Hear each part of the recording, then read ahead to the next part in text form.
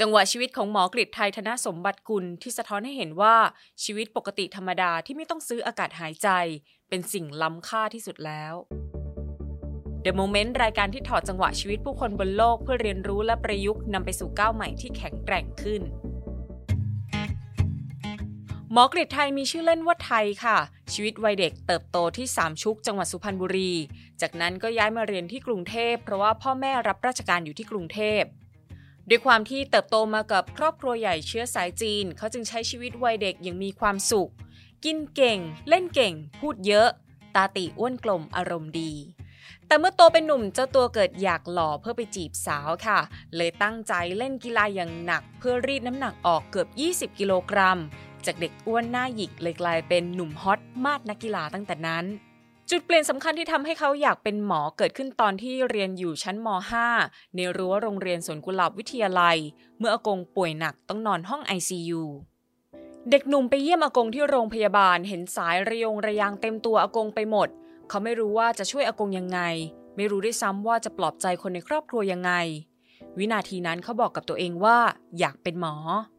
แต่ก่อนหน้านั้นเขาไม่ได้จริงจังกับการเรียนเท่าที่ควรค่ะเขาจึงต้องใช้ความพยายามมากกว่าคนอื่นเป็นพิเศษเขาทุบกระปุกออมสินเอาเงินไปเรียนพิเศษเองนั่งรถเมล์ไปก็อ่านหนังสือไปเวลาท้อก็เงยหน้าขึ้นมามองคนบนรถเมล์แล้วตั้งปณิธานกับตัวเองว่าวันหนึ่งจะต้องรักษาคนที่ยากลำบากเหล่านี้ให้ได้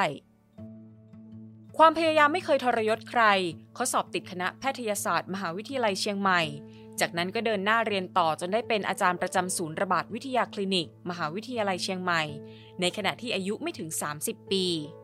หมอกฤตไทชอบเล่นบาสเกตบอลเขาดูแลสุขภาพเป็นอย่างดีทั้งยังให้ความสำคัญกับอาหารการนอนและไม่สูบบุหรี่คุณหมอยังรักการอ่านหนังสือชอบฟังพอดแคสต์ชอบศึกษาเรื่องการลงทุนจนเงินเริ่มผลิดอกออกผลชีวิตของคุณหมอรายล้อมไปด้วยเพื่อนฝูงที่ดีเพื่อนร่วมงานที่ซัพพอร์ตกันเต็มที่มีคนรักที่กำลังจะสร้างอนาคตด้วยกันเมื่อชีวิตพร้อมเข้าสู่แชปเตอร์ใหม่หมอกฤตไทคุกเข่าขอคนรักแต่งงานในวันที่18มิถุนายน2565แต่กลายเป็นว่าแชปเตอร์ที่รอคอยเขาอยู่ไม่ได้เป็นไปอย่างที่คิดเดือนตุลาคม2565หมอกฤตไทตรวจพบว่าตัวเองเป็นมะเร็งปอดระยะสุดท้ายหลังจากนั้นจังหวะชีวิตของเขาก็เปลี่ยนไปตลอดกาลการได้กลับไปใช้ชีวิตปกติธรรมดาอย่างที่เคยเป็นมากลายเป็นสิ่งที่ล้ำค่าที่สุดในชีวิตของเขาในยามที่ร่างกายไม่สามารถใช้การได้เหมือนเดิมมาถึงตรงนี้หลายคนคงสงสัยว่าทำไมชายหนุ่มที่ตั้งใจใช้ชีวิตอย่างดีเพราะอยากสร้างประโยชน์ให้กับผู้ป่วยและคนรอบตัวถึงต้องเจอเรื่องร้ายขนาดนี้หมอกฤตไทเองก็เคยสงสัยแบบนั้นเหมือนกันค่ะในช่วงแรกก็ถามตัวเองซ้ำไปซ้ำมาว่าทำไมต้องเป็นเขาทำไมเรื่องนี้ต้องเกิดขึ้นกับเขาแต่เมื่อพบว่าคำถามนี้ไม่ได้ช่วยให้อะไรดีขึ้นมีแต่จะทำให้ความหวังในชีวิตมอดดับลงเขาจึงเลิกมองตัวเองเป็นเหยื่อและยอมรับความจริงตรงหน้าเขาเริ่มซึมซับความสุขจากสิ่งเล็กๆน้อยๆที่ยังเหลืออยู่ในชีวิตทั้งความสุขที่ตัวเองยังเดินได้กินข้าวอร่อยยังรับรสชาติได้ตามปกติยังมองเห็นยังได้ยินยังพูดคุยรู้เรื่อง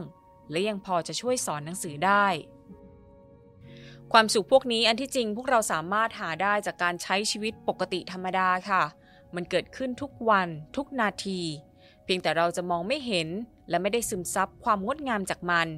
หากไม่ได้เผชิญกับความทุกข์ที่ขัดขวางการใช้ชีวิตปกติธรรมดาเหมือนที่คุณหมอเผชิญหมอกฤตไทไม่เพียงแต่พยายามชุบชีวิตตัวเองเขายังตัดสินใจทำในสิ่งที่ยิ่งใหญ่ด้วยการถ่ายทอดเรื่องราวของตัวเองเพื่อช่วยเหลือและสร้างแรงบันดาลใจให้กับผู้คนอีกมากมายหมอกฤตไทบอกกับแม็กเพื่อนสมัยมัธยมที่มาช่วยทำเพจสู้ดีวะว่ามันอาจจะมีเหตุผลที่ต้องเป็นกูก็ได้นะผมเชื่อว่าไม่มีเรื่องบังเอิญครับทุกสิ่งที่เกิดขึ้นมันมีเหตุผลของมันมีเหตุผลที่เรื่องบางเรื่องต้องเกิดขึ้นกับเราถ้าเราเอาแต่มองว่ามันเป็นเรื่องแย่ๆเอาแต่โทษคนอื่นเอาแต่โทษโชคชะตามันไม่ได้ทำให้อะไรดีขึ้นมาจริงไหมครับแต่ถ้าเรามองใหม่คิดใหม่ลองคิดในมุมที่ว่าเราจะเอาสิ่งที่มันเข้ามาในชีวิตเราแล้วไปทำประโยชน์ได้ยังไงเราจะเรียนรู้จากมันได้ยังไงทุกสิ่งก็จะกลายเป็นของขวัญของเรา นอกจากจะแปลเปลี่ยนเรื่องร้ายในชีวิตให้กลายเป็นเรื่องทรงพลังเพื่อตัวเองและผู้อื่นอีกสิ่งที่เราได้เรียนรู้จากชีวิตของหมอกฤตไทยคือการเลือกโฟกัสเฉพาะสิ่งที่คู่ควร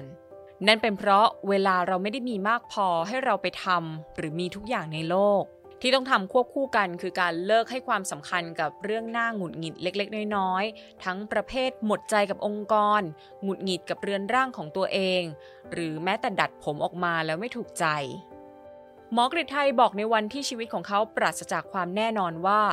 เรื่องไร้สาระพวกนี้ช่างหัวมันเถอะครับแล้วให้เปลี่ยนมาโฟกัสที่สุขภาพการออกกำลังกายอาหารการกิน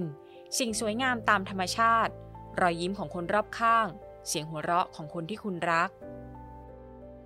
ขอบคุณชีวิตที่แสนปกติของคุณเถอะครับแล้วใช้มันให้เต็มที่กับทุกวันที่โลกนี้มอบให้กับคุณชีวิตที่ปกติและธรรมดาในแต่ละวันของคุณมันคือของขวัญที่ยิ่งใหญ่ที่สุดแล้วคุณไม่มีทางรู้เลยว่าพรุ่งนี้คุณจะตื่นมาแล้วมีทุกอย่างแบบที่คุณมีวันนี้อยู่ไหมคุณหมอยังได้ใช้พื้นที่ทั้งในเพจและหนังสือ